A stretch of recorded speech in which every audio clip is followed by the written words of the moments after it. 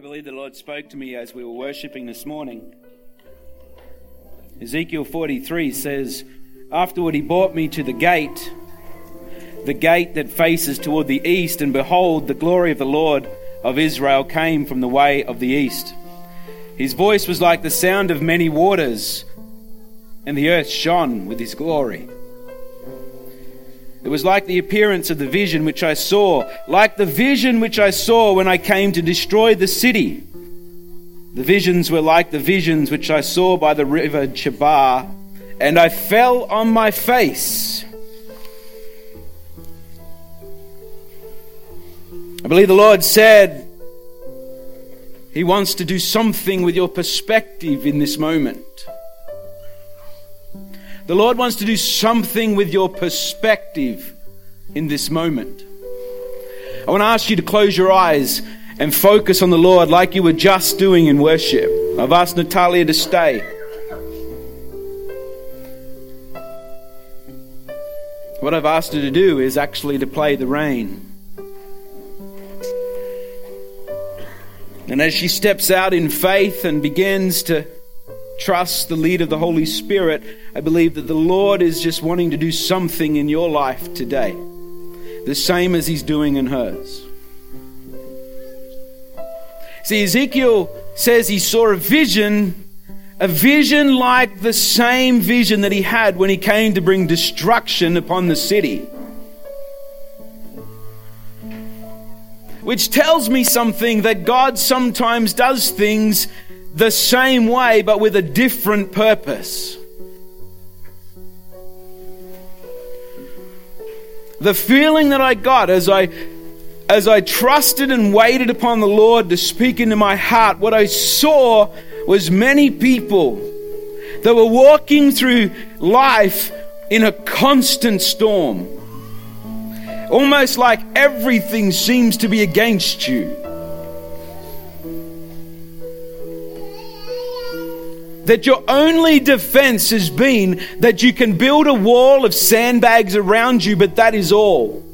Because as the rain falls and as it beats upon your saturated face and your saturated hair, you're beginning to feel the pressures of it all, and you're sandbagging yourself in so that you don't come to flood, that you don't come to destruction. And what the Lord says in that is He's saying that He wants you to trust in Him. Not trust in the sandbags, not trust in your own strength, not trust in your ability to wall yourself in, but to trust in His ability to deliver you. And that's where Ezekiel 43 gives me perspective. Because the Lord is saying, I have not come with the rain to bring destruction, but I have come with the rain that you may have life. I want you to close your eyes and visualize the rain. The picture that I just described of you walking in the storm and that you are drenched from head to toe. Where are you?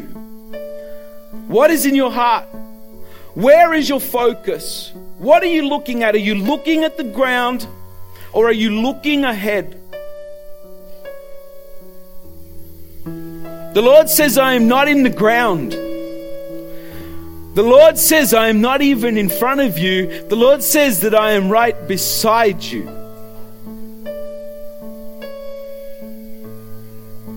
That you need a perspective shift in your life. Because what the devil meant for harm, I have meant for your good. That the refreshing rains from heaven are your portion. And it's time you trust in me, that you may be the vessel of which I have chosen from before the dawning of time. See, a vessel allows water to flow through. And while we are busy in our own strength, bagging around us to stop the floods, in Ezekiel 47, a few chapters over, Ezekiel is led from one depth of water to another and to another until he cannot even stand in the water. The Lord has brought the rain into your life not to destroy you. The Lord has brought the rain into your life to surround you with His presence. Every gift of God's is yours. Every spiritual reality of Christ's is yours. And He will immerse you in it until you become it. So a perspective shift across this house right now. That what the enemy meant to destroy you with, the Lord has brought for your good. That your prayers will shift, Lord, from saying, Lord, take this rain from me, to Lord, will you drench me even more? For Lord, I want more of you. Right across this house, there are people that are even hearing what I'm saying, and you want to respond because you've walked this time and time and time again. This storm has beat you and beat you and beat you time again, and it's time to say enough is enough. Today, my perspective shifts. If that is you, I would ask you to stand to your feet right now. There's no shame in standing and making a commitment to your Lord. There is no shame in saying, God, I want more of you. There is no shame in saying, God, I can't do this in my own strength. The appearance of which I have put up and portrayed for so long. I am done. I am tired. I cannot do it anymore. Lord, shift my perspective that I may see your reign and I may rejoice. I'm a huge believer that what is happening across our land in the natural is a big understanding of what the Lord is doing in the Spirit. I want to declare in this house this morning that there is a fire that is rising from the south of this land, and there is a flood that is falling upon the north of this land. And when fire meets water, you will meet your Savior. You will see the God that we speak of. You will know that He is real, and you will declare Him from the rooftops. Because no matter what it feels like in the natural, the truth and your reality is that you are seated with Him in heavenly places, and nobody can snatch you from the Lord's hand.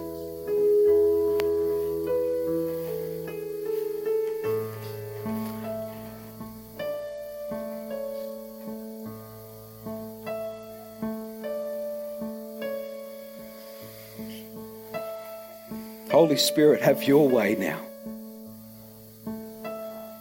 You have spoken.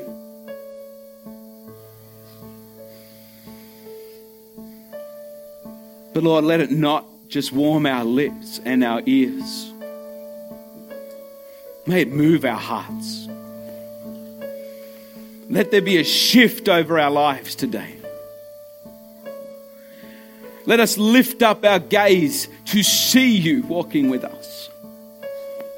Let us even turn our focus upon you as you lead us, Lord Jesus. Today we put our hand in yours. That is our position of surrender. Lord, would you lift us above the rain? Lift us above the negativity that our flesh would have us know.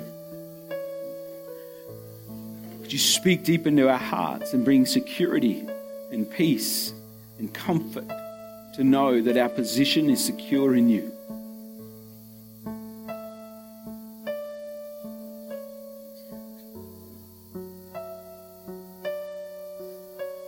Lord, it is our job to reveal the glory of your kingdom. It is our purpose. It is why you have saved us and set us apart. It is why you have reconciled us into your kingdom. So, Lord, I ask that you would show us your ways. That you would reveal to us the glory and splendor of your Son, Jesus. That it would drive all the fear and doubt out of our life. And in every heart today, Lord, Would there be the warmth of your security and love around us, to know that we are set free, to reveal you in all things.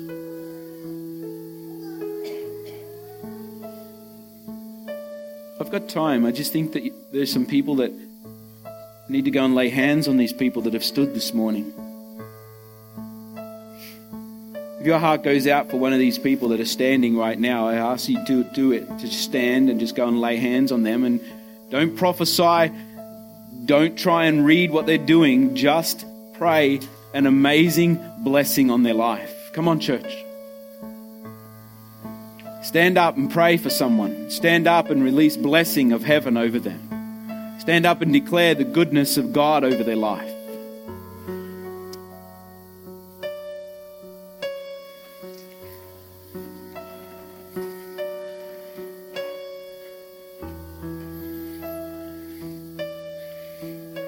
Just trust your heart and speak out what God puts into your heart. Declare it over them like you're declaring it over your own life. Pray for them. There's some more people over here that need someone to stand with them. Would you come and stand with them now? Lay your hands on them and pray a blessing upon them. Some gentlemen down here, maybe. Just double check. Make sure everybody's getting someone to pray for them.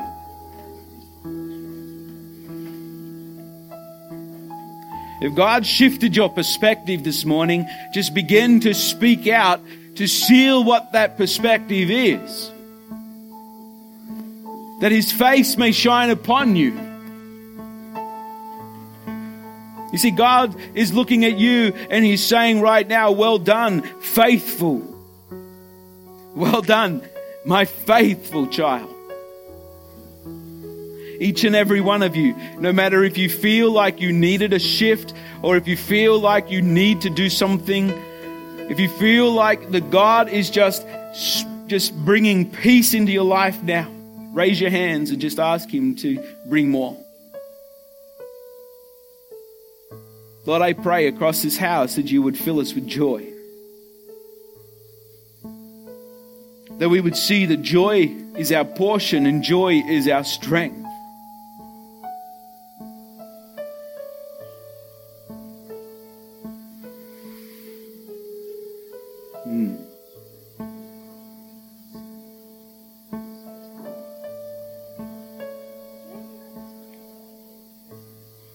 The Lord would have you know that when Jesus spoke of the wise and foolish builders, the one who built his house upon sand and the other who built his house upon the rock, the Lord would have you know that within the context of that story, Jesus spoke of the constant storms.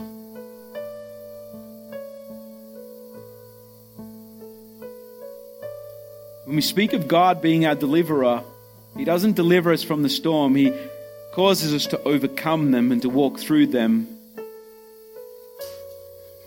to the point that we would be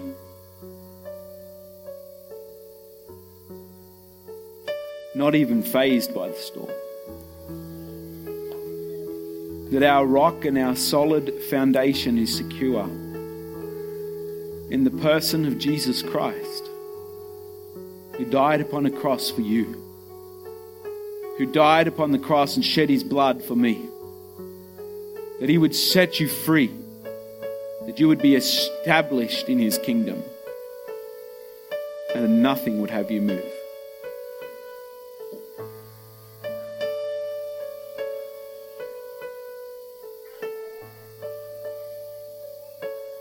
Father, we just seal right now the pictures that people have received. Lord, we seal right now the change of perspective. That while the rains may come and the winds may beat and the waters may rise and the fires may try and destroy, that in fact, Lord God, as a vessel, we are carriers of water and fire ourselves. Which means that they cannot harm us. It means that they have no purpose in us except to flow through us for your glory. Holy Spirit, refine us now to be carriers of your goodness in Jesus' name.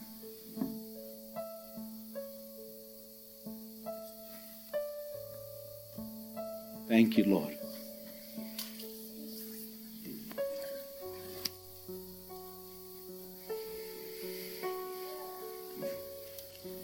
Take freedom. You may find your seats or stand if you need to continue to stand. I give you liberty to do whatever you feel the Lord wants you to do. If you want to sit, you're welcome. If you want to play, I will rejoice. Amen. How good is God? See, it's one thing to go to church and hear something. It's another thing to engage with the one who would send his son for you in a real and tangible way. Church won't change your life, Jesus does.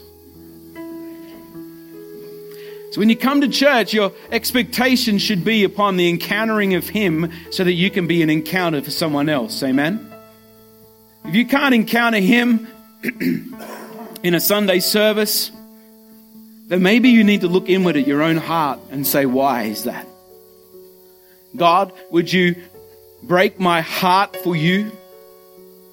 Would you tear aside the walls that I've put around me to keep me safe? To say that this is this and this is that.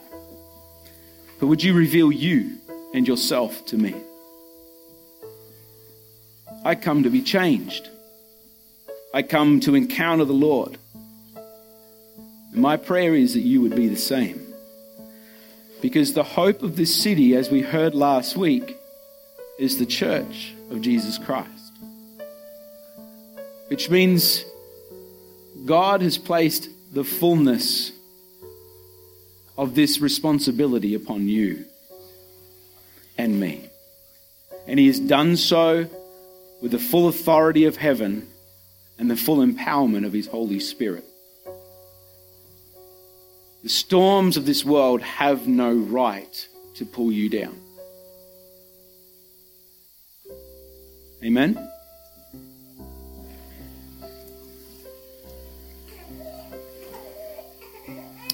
Over the last couple of years, we have been using these early weeks of February to set a tone, to establish a theme, in a sense, for what the Lord's doing. It's sort of capturing the heart of what the Lord is saying in a moment, and allow that to direct us in what he's saying. Some people call it vision. I don't necessarily call that vision. Our vision is clear.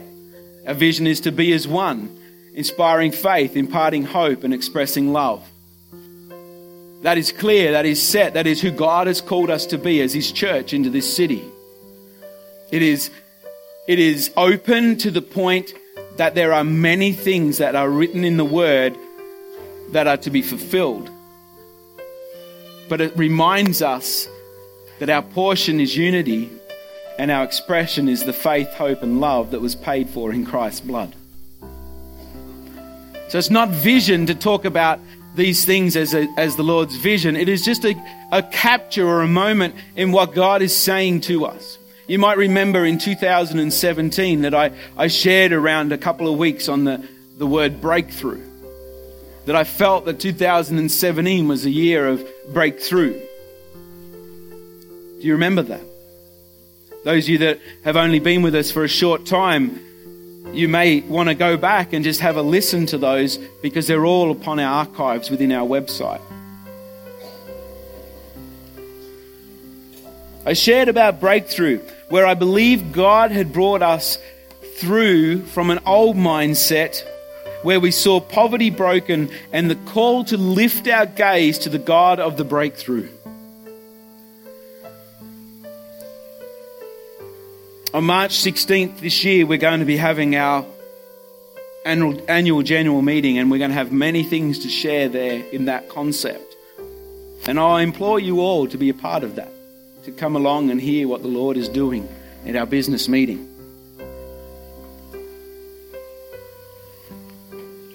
In 2018, in February, I shared around this concept of friendship, faith, and fruitfulness. In fact, I titled it Friendship, Faithfulness, and Fruitfulness. And I opened up and unpacked this whole sense that we are friends of God first and foremost. that we have been accepted by the beloved. That you have been chosen by God. That you just weren't born in by chance. You were chosen by Him. Which means that you have identity. It means you have purpose. And from that place, when we engage our faith with His faithfulness, which means when we put into action the very faith that He placed in us, that the result of that, the result of when earth is collided with heaven, that we would see fruit abound. You might not recall that. I called that with a subheading, Breakthrough times 2. You might remember that.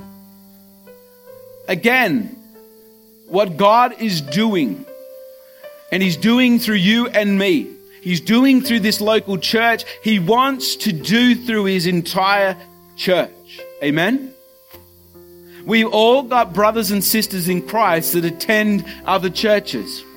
We have the opportunity to influence the way that they perceive and see things, the same way that God changed your perspective this morning. We've all got friends that go to church because they think it's the right thing to do. But if you go to church to encounter God, then part of your purpose is to help them encounter the same God that has brought transformation and breakthrough into your life.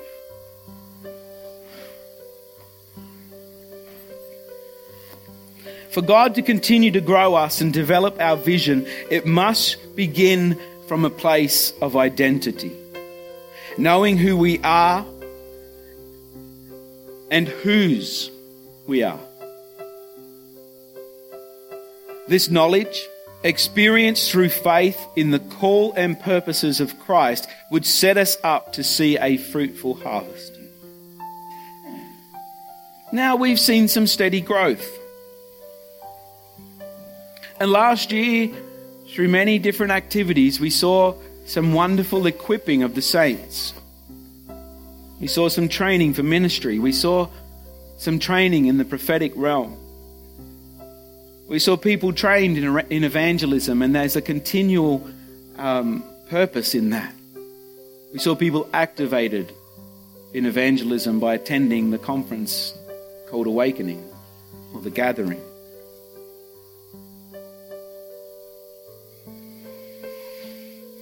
And I'm not sure, I am sure that God is not done with this line of thought. I believe He wants to build us from this place and see mighty things happen through this local church. To see many set free and saved from a place of eternal damnation. You might recall that we looked at the series Driven by Eternity, where many of us were shocked. Those who sat through the story of Affabel and sat through the judgments of those who stood before their king.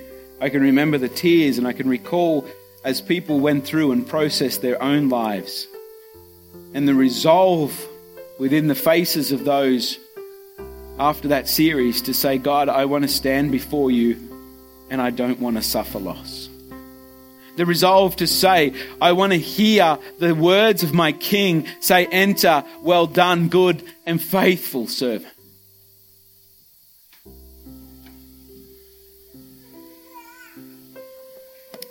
It was a real eye-opener and a motivator for us to reach out and reveal Christ to our neighborhood and our families. We've seen many breakthroughs in the last couple of years.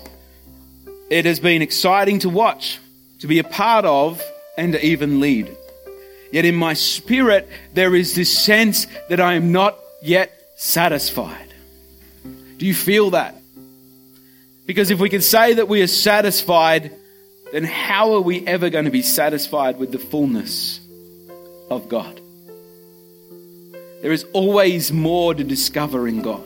There is always more to find out of His salvation and of His grace toward us. There is always more to understand of His purposes for each and every one of us. how can I yet be satisfied? Because satisfaction is actually intended for that day when you and I hear those words, well done, good and faithful servant. It is in that moment that I personally reserve my satisfaction, because they are the words that I long to hear. There is a hunger that is growing not only in me, but in you, to see more, to do more, to encounter more, and to see genuine revival of both this church and this city, where God would inhabit this place. Today, I title this message, Breakthrough to Break Out. Breakthrough to break out. Because unless our breakthroughs break out of these walls, then we must ask, have we actually encountered any level of breakthrough? Every blessing that is yours in Christ is meant to be shared with those who do not know it. You can apply that to any realm of your life. Where you have a breakthrough, you haven't yet caught it until you've helped someone else discover that breakthrough. So to break through is to break out of your comfort zone. To break through is to break into the purposes of what God has called you to. I think of Jesus. Who likes to think of Jesus? Yeah? Who likes to sit and just reflect upon the story of Jesus? And I'm not talking just sitting down and watching the Passion of the Christ and crying for the next week and a half. I'm talking sitting back and just reflecting on the goodness and the good things that happened through his ministry, through his life, how he reveals God, how he reveals his purpose. I think of what his mother must have told him. You ever think of that? The story that his mother told him of the angel's visitation and his miraculous conception. That one day I was an adolescent, not that she would use those words because she wouldn't have known that word, but one day here I was, this young girl, and the next day you were inside of me. I think of those.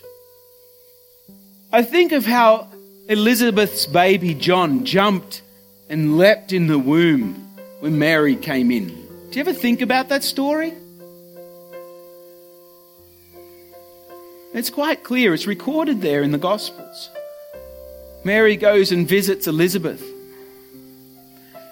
And John leapt in his mother's womb because of the Spirit of God.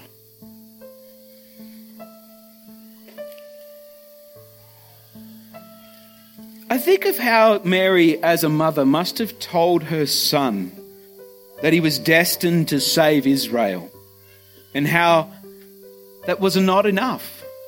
And eventually that became that he was destined to save the entire world. You think about it. Put yourself in the shoes of an Israeli woman, a Hebrew person. Your whole world revolves around your culture. And here is the Savior of your world. But that wasn't enough. And how that story must have developed to the whole world will come to know you.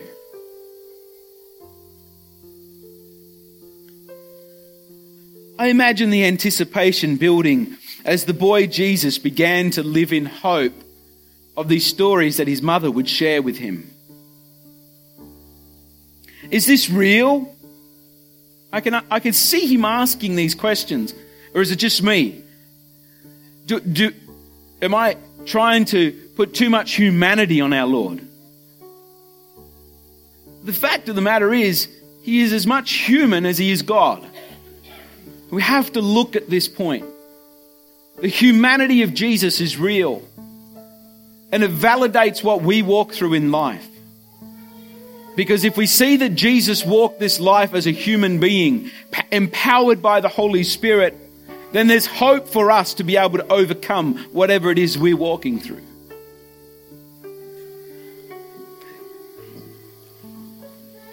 Is this real?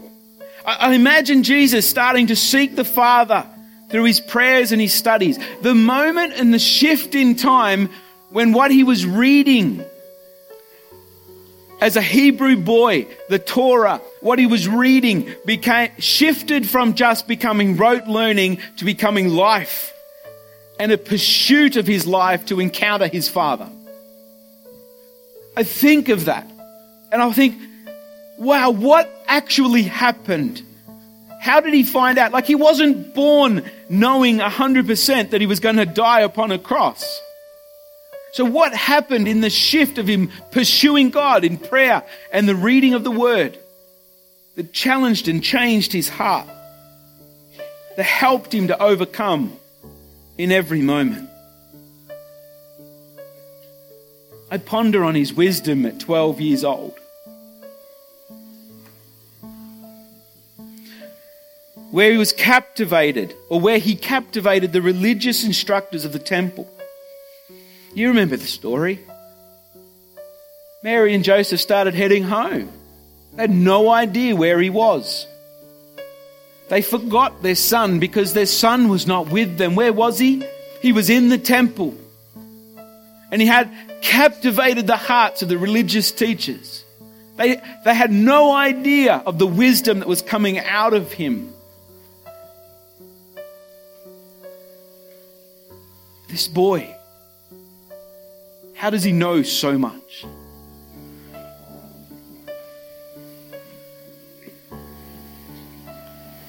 How Mary must have been so scared of his disappearance, yet so proud when she saw him about his true father's business. I see the reluctance of Jesus around the age of 30. Do you see it too? Oh, Jesus couldn't have been reluctant. Well, he was. When Mary came to him and suggested he do something miraculous at a wedding feast. Had Mary seen Jesus do a miracle before? How did she know that he could? Was there a miracle of provision for her and her family? Because history tells us that Joseph was actually killed. Mary was a widow, and therefore Jesus became the provider for her family as the oldest son. History records that quite well. Had Mary seen the provision of the Lord in her household?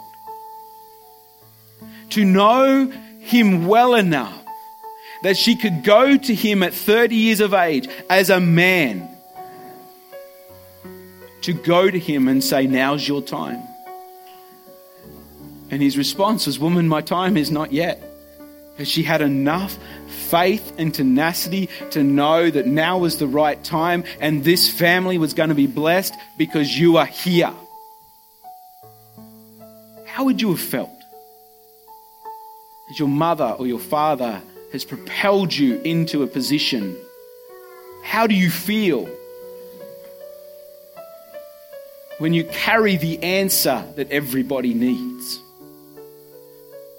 In that story, the answer was wine. But it wasn't just the cheapest cask you can get down at the bottle-o. It was top shelf. It was the best. The best wine you could ever get. And it was saved to last. And who got the glory? The master of ceremonies, the family. They got the glory because they saved the best wine to last. And Jesus and his mother knew exactly what had happened. Do you ever ponder these things? Do you ever put yourself into these stories?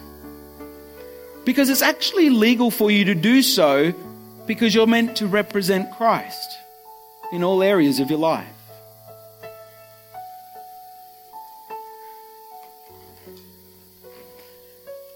Some of us might have the faith to be able to just walk up and say, I know you're struggling. and this is a wedding feast, and you've run out of money, here, I'll put some money over.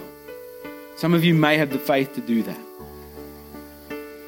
Some of you may be able to go around and just buy jugs of soft drink and put on people's tables and just say, there you go. But do you have the wisdom to say, this is from the bride and groom? This is from the bride and groom? To be able to do something, to not take the credit for it? See, that's true Christianity, isn't it? Many of us want the recognition, but we don't want to do the work to get there. Jesus was never like that.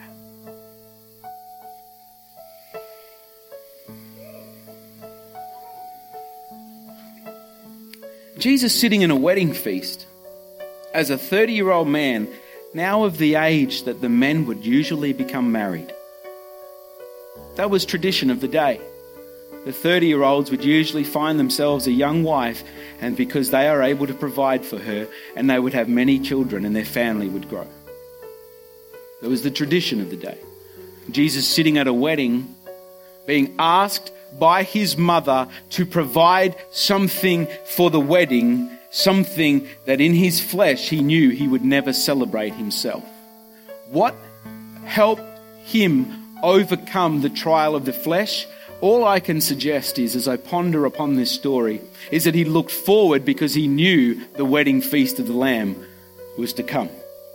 How much greater was the wedding feast of the Lamb going to be than any temporal feast that he could have and any bride that he could choose.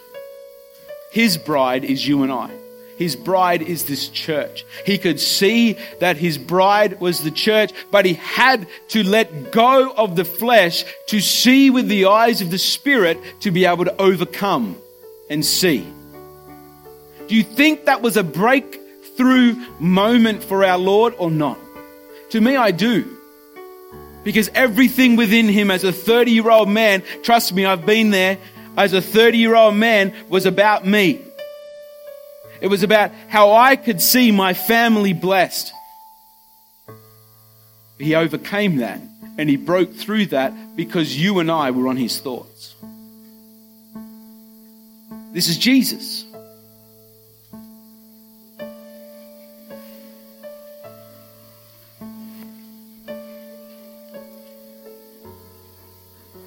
These are breakthrough moments for Jesus, where he chose the kingdom over his flesh. These are moments where before he was made known publicly, his character was developed so that when the crowds came, he would not be tempted to fall. God in his wisdom developed his son in such a way that pride would never have a place in his life. I think then of Jesus and I shift to something personal. I think of my own story. I think of my own life. Because each and every one of us have these same moments, these opportunities in life where we are presented with something. And we either choose to fall away or we choose to step into it and overcome. Like this morning, we stepped into the rain. Your choice, your perspective is what matters. I recall a moment before I came to this church that presented before me in the church that I was going to at the time was the opportunity of ministry. And if I'm honest, I've always said that I ran from that. But I think deep down in the middle of that, the reason I ran was because for me it was an opportunity to see pride set in. Because I was making something of my life. For me, this was an opportunity of breakthrough in my life.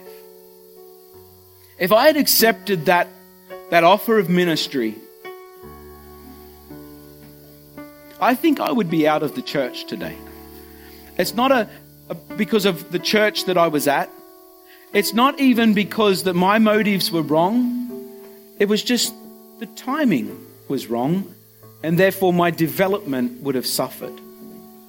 I was not yet ready. I recall this same time when my wife and I discussed the options and how we were not content. I remember the unrest very well. It was for more than a week how I belly ached over what needed to be done. I loved the church I was in. In fact, I still love that church. I loved every person that was attending that church. I felt like I was in a place that I could call my family. I had history with many of them. But I heard clearly the Lord say it was not my time and it was not where it was meant to be.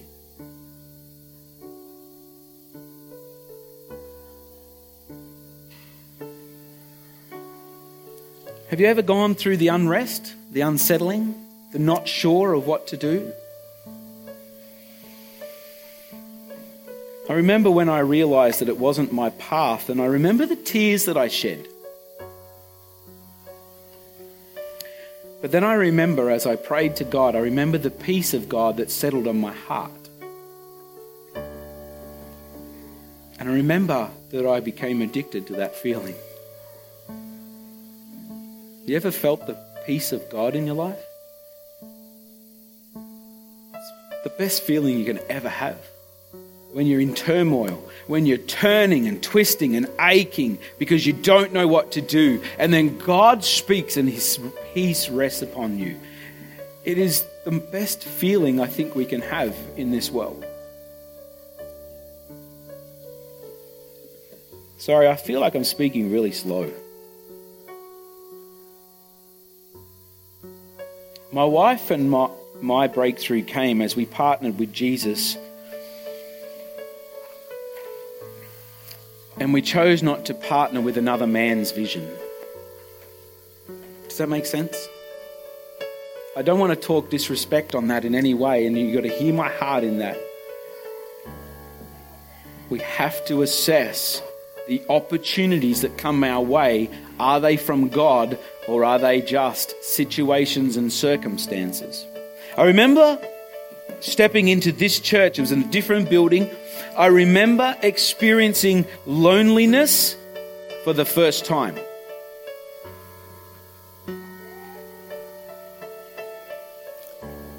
When you trust God and you step out, there's always a test, isn't there? I remember pining for my friends. Anyone ever pined before? For me, it was like, the story I remember is pining for the leeks of Egypt, even though it wasn't sin to think about my friends that I left in a different church. But I remember pining and thinking, wow. But this is what I'm about to say is all me. It had nothing to do with the reflection on the church at the time or anything like that. This was my heart. I remember saying in my prayers, Lord, this place is dead. I want to go back home. I had no reflection on the church at the time. It was the reflection of my heart, because what I did was I resented the fact that I had to leave my friends even though I was following the voice of the Lord. And as now humanity, we've got to come to a place where we ask God to forgive us of those things. Yeah? You might be in a position today, no matter what's happened in your life. It could be a marriage breakdown. It could be financial pressure. It could be that your best friend and you have not spoken in 12 months and there's a rift between you. Whatever it is, you could be in that position, and it actually might be something in your heart that you have to deal with so that you can encounter something of God's goodness. I had to deal with that because it had nothing to do with the people I was in fellowship with. For me, it was a breakthrough moment. It was the breakthrough in this area that led to the true breakout into Sarah and my calling in this church. Maybe you've encountered something of the same. Maybe you felt you've walked through a desert period in your own life, or that you are even in one now. Maybe there's a flip side. Maybe you've had an encounter with God. You know he has a specific task for you, a call, if you will, but you may not be seeing it unfold before you just yet. Would you open your Bibles to Matthew chapter 3?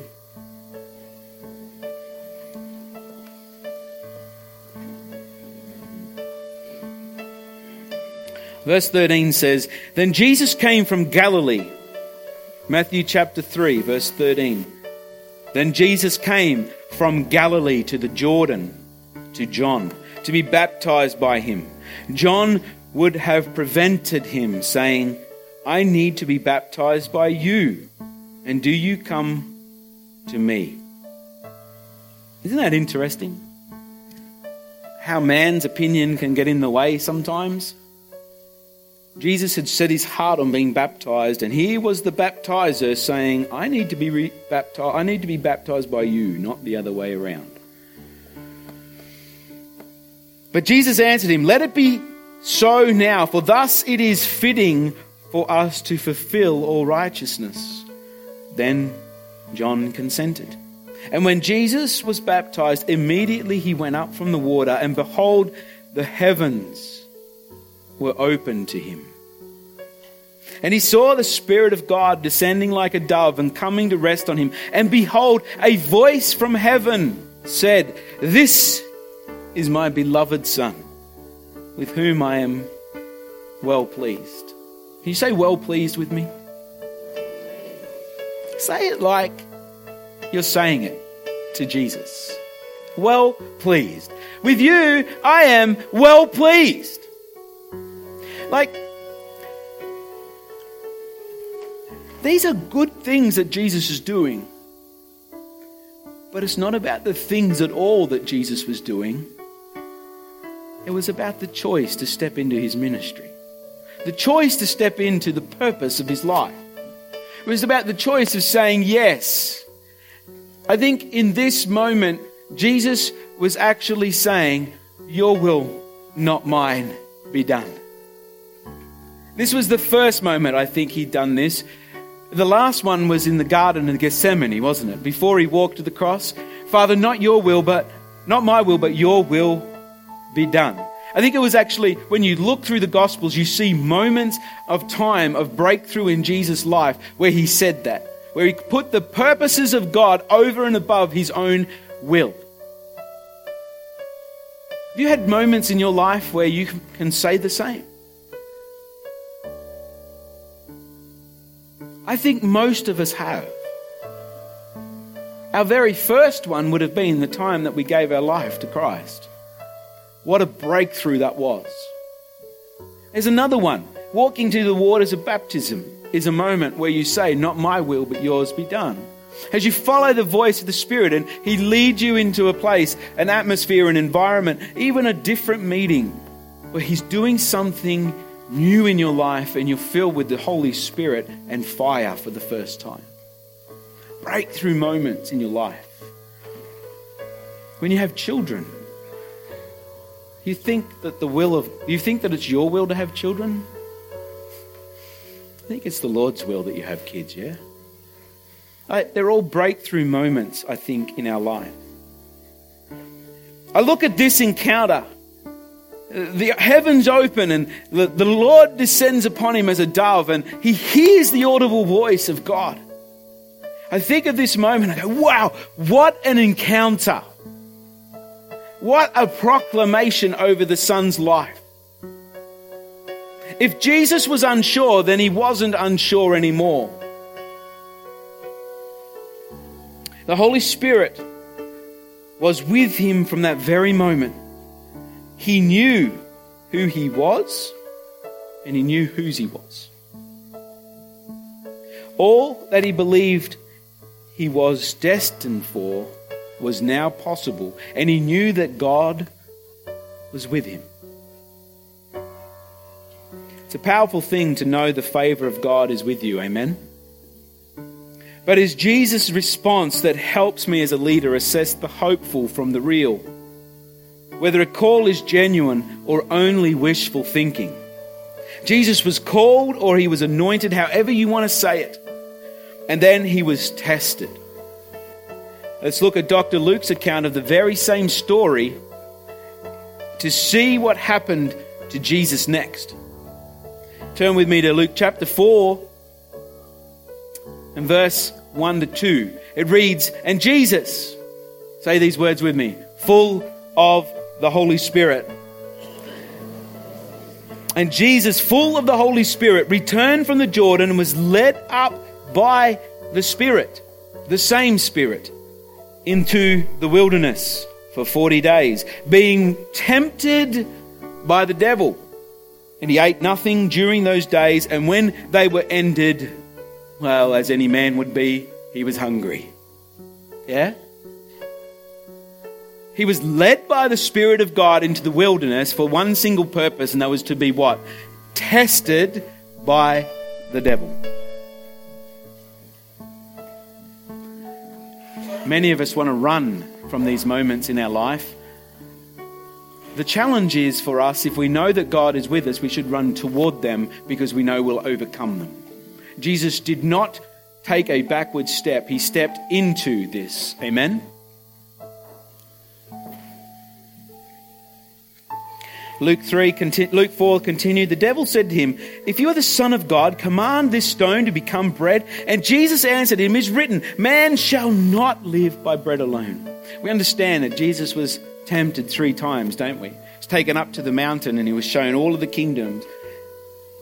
And he's like, the devil's like, "If you just bow down to me and worship me, I'll give you all of this. You don't have to go to the cross. You can have it all. But you have to be under me." Sounds like the lie of drugs in my life, I think. Not my life, but the way I think about it. You can have all of the joy and all of the euphoria and all of the escapism that you like in this world, but you must bow down to me. Does that sound about right? You must take this pill and then all of a sudden you can go and have a rave at a party, but your life's still in my hands, and if I want to take it, well, I can. It's just so wrong. As the church, as a church, we've had our significant trials. We've walked through a wilderness and we've come out. We've come through, not bowing to the attempts of the enemy to take our focus. You know, churches are tested all the time to follow this new fad or to go after this new craze or to do this or to do that. Someone walks in and they take the church's attention and they take it away from what God's purpose is.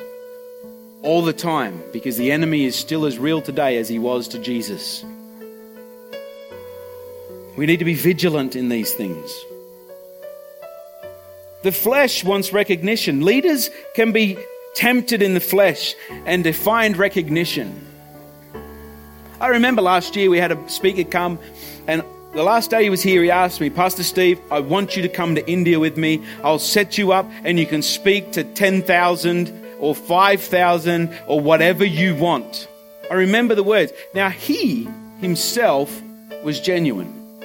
And the invitation was genuine. There's nothing wrong with the invitation at all. But when I sat back in prayer, what I heard was my own pride in the middle of it. When I assessed the situation and I looked at it and I asked God to reveal my heart in this situation, I turned it down because it wasn't God's timing for me. We have to do the same things. Just because something sounds good doesn't mean it is good. I've got no problem. If God wants to open a door for me to go into India, then I will go into India. He knows that. I settled that issue with him years ago.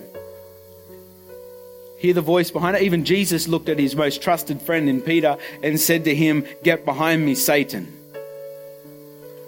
Didn't he? So we think about these things. We've been tempted in the flesh because the flesh wants recognition. It desires to dominate your thinking.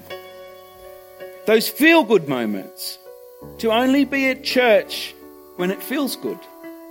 When I benefit from participation, then I will participate. The temptation of the eyes to covet what others have. We have not compared, but across our ministries, we've sought the Lord for guidance and the temptation to promote ourselves as greater, to keep us from those things. I don't think I said that right. We've sought the Lord as a church. We've asked Him for guidance and to keep us from the temptations to promote ourselves as greater, because we are not.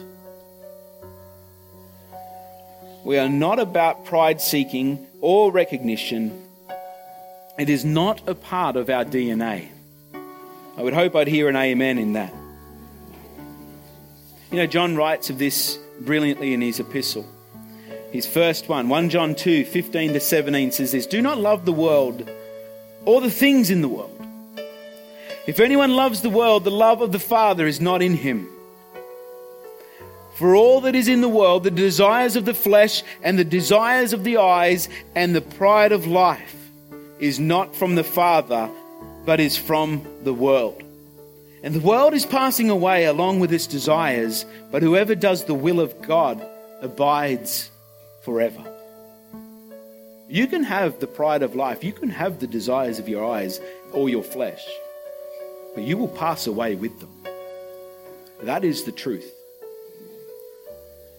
When you come into the encounter with God and you let go of your life, He becomes the Lord of your life,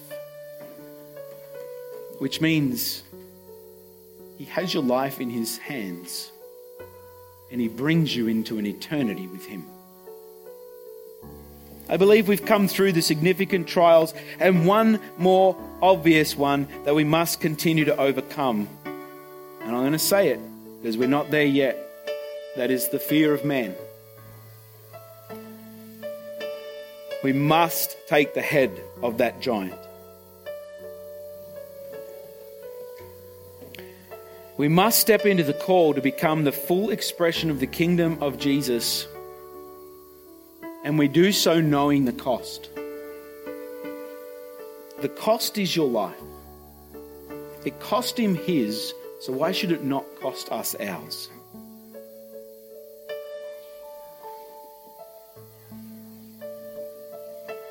In Luke, he continues, "And Jesus returned after His temptation, after walking in the desert, after being tempted by the devil."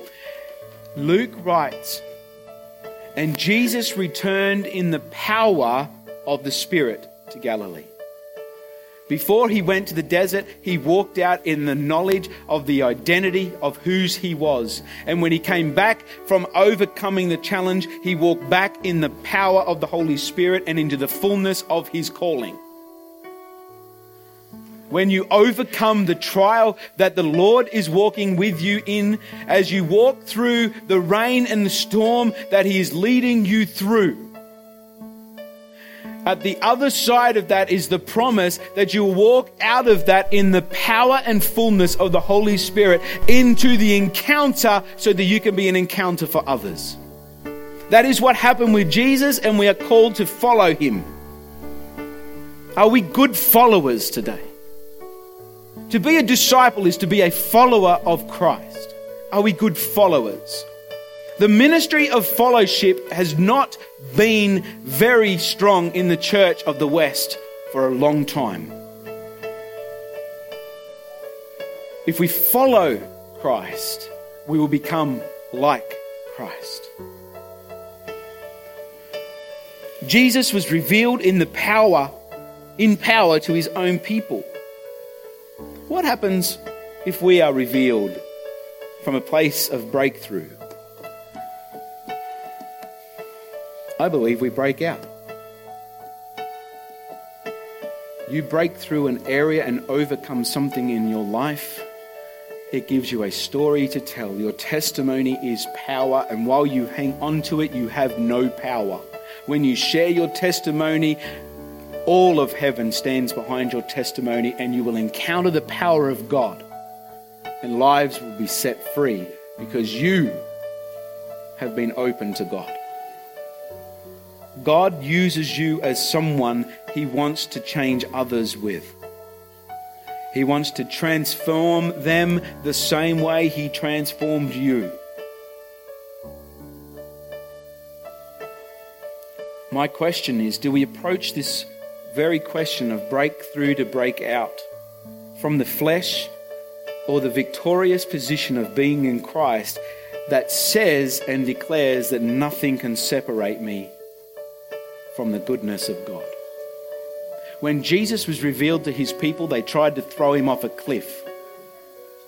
Jesus was tried to be thrown off a cliff so that you don't have to be. You live in a safe place. It is called Griffith. It is in the middle of New South Wales, in a country called Australia, and the persecutions of your faith are not actually persecutions, because your life is not at risk.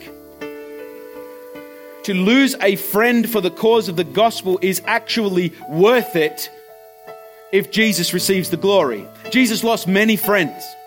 Many people turned away from Him.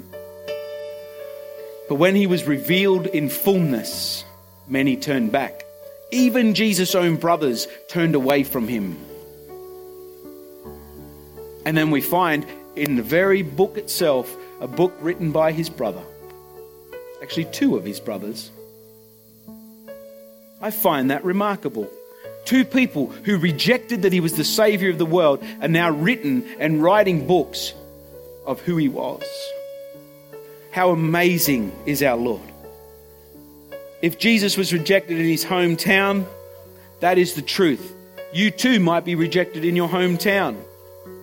But the reality is that Jesus is actually rejected everywhere, and you never can be. Yeah? Well, you probably can if you're a bit like a donkey. If you're going to walk around and be like a donkey to everybody, then you might be rejected. But if you're genuinely in love with God and you're genuinely moved by the encounter, there will be people that will be changed by your story and your life, because the power of God wants to work through your life. So if Jesus was rejected everywhere, then it's an actual honor to be rejected in your hometown too. The beauty is that He is also received everywhere also. There's always a flip side to the coin, isn't there? There's always a glass half full scenario. Across every nation of the world, Jesus is accepted now. Yeah, He might be rejected at the government level, but He's accepted. He needs a church to stand up, to emerge full of the Holy Spirit and in power. He needs a vessel that He can break through, so He can break out to reveal Himself as the Saviour of the whole world. My question in conclusion today: you've encountered Jesus. This morning, many of you, through the prophetic word of His Spirit, felt a shift in your life. The question that lies before you is, do you believe this? Have you renewed your mind enough with the Word of God to be able to hear the lie when there's a lie, when the enemy is telling you that you're not worthy, when the enemy is telling you that you can't do it, when the enemy is saying that your word is useless? Are you able to listen to the very Spirit of Jesus, who went through very similar things, so that He could find His breakthrough, so that He could break out to be the breakthrough for you? You see, if Jesus never walked to that cross, if Jesus never gave up His life, if Jesus didn't die in your position, then breakthrough would not be on offer for you today. You would always be trapped in this cycle of sin. You would always be trapped in the knowledge that you are separated from a God who loves you. If Jesus never went to that cross, if He never overcame and had breakthroughs in His own personality and His own humanity, He would never have gotten to the place where He could be your breakthrough. And today, Jesus wants to be your breakthrough. In my life, I say yes. But I can't force anybody to say yes. I might be able to wrench your arm behind the back of your head and have you say yes against your will. But my words are not powerful enough to have you say yes. But the Lord that you said yes to, and the day that you gave your life to him, maybe his words are. Maybe his words speak deep to us. Father, not my will, but your will be done. Father, forgive them, for they know not what they do.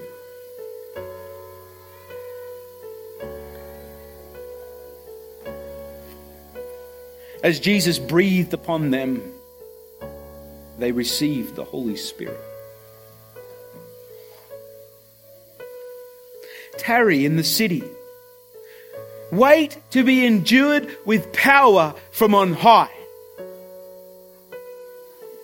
Then you'll be my witnesses into Jerusalem, Judea, Samaria, and to the ends of the earth. These are the words of Jesus. These are the actions of Jesus. These are the ones that come from the one who would lay his life down for you. I'd ask that you would bow your head this morning and allow the Spirit of God to touch your heart. Position yourself in a way that God can see that you are open to him. For some, that might mean just opening your hands. For others, it might mean you need to go onto your knees and surrender. For another, it might be that you must stand in your place. And another, it might mean that you just raise your hands in your seat. Whatever it is, my eyes are closed. I'm not even looking at you. I'm looking to my Lord. My prayer is that this not just be a message about breaking through so that we can have a great bank balance, so that we can have a full church, so that you can have a new job and a good family and everything working right in your life. While they are promises in the Word, my prayer is that Jesus would receive the glory that he is owed, the glory that he has deserved, that he would receive everything that he paid for at the cross. And that is a bride, that is a church that is willing to say yes, that I am all in.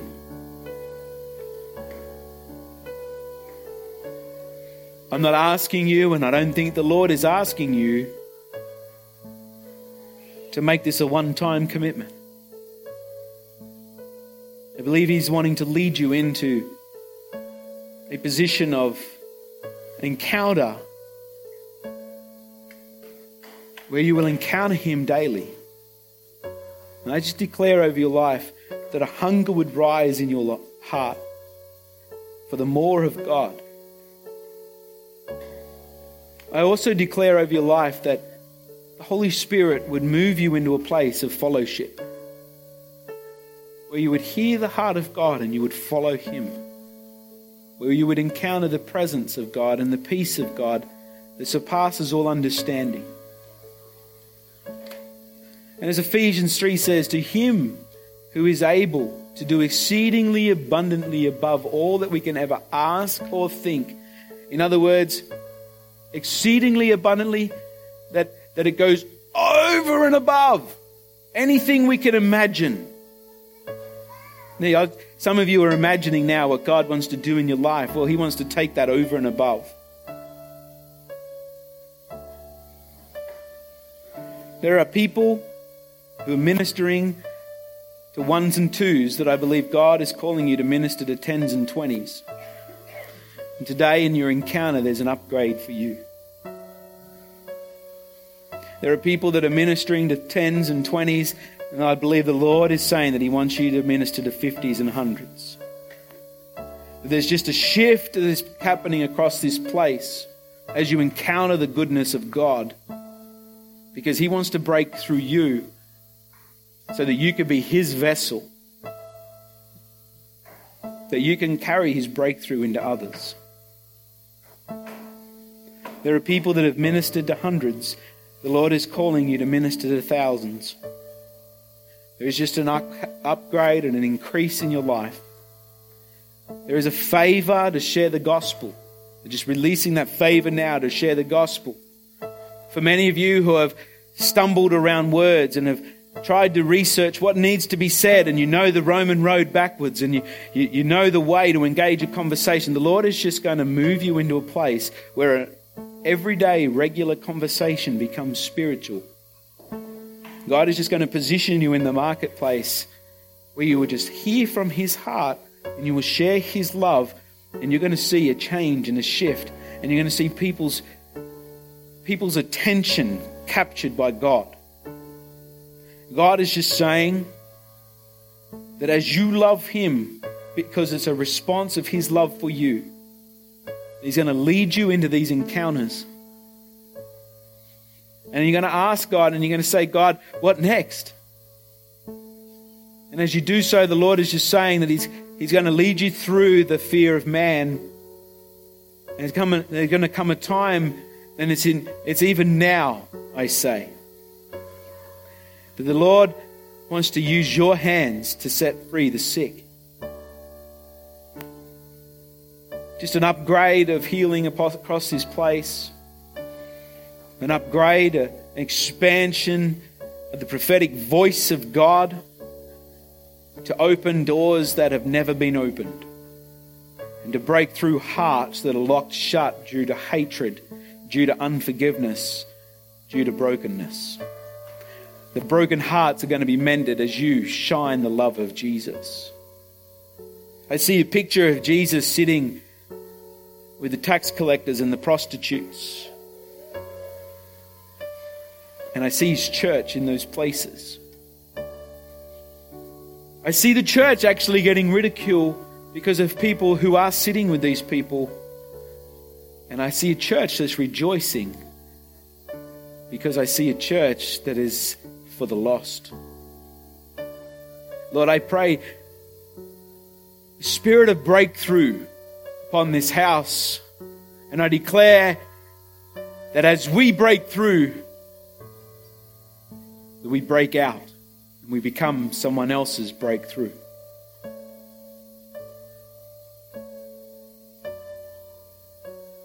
Lord, I know what I ask. And I believe that as you've led us by your Spirit today, I believe, Lord God,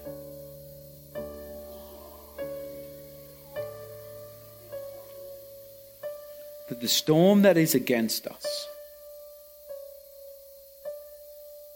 you will use for our good. That we will be a beacon of light and a revealer of hope in a place of despair. I pray for every person that we encounter this week, that something of your Spirit transfers from us to them. And that each person that we pray for and we speak to and we talk about you to would receive a mark from God that the Holy Spirit is moved to bring them in to your kingdom. I pray, Lord God, as we position ourselves as your church to be what we are called to be, that we can only do what we are called to do, and that, Lord God, we ask that you do what you can do. For, Lord, we cannot bring the salvation of souls, even though we carry the good news, but we ask your Spirit to go before us and to prepare the hearts for the good soil and the good seed to connect. Lord, we will position ourselves where we can be, that you can be God to a people who have no hope. Lord, I ask that every person in this church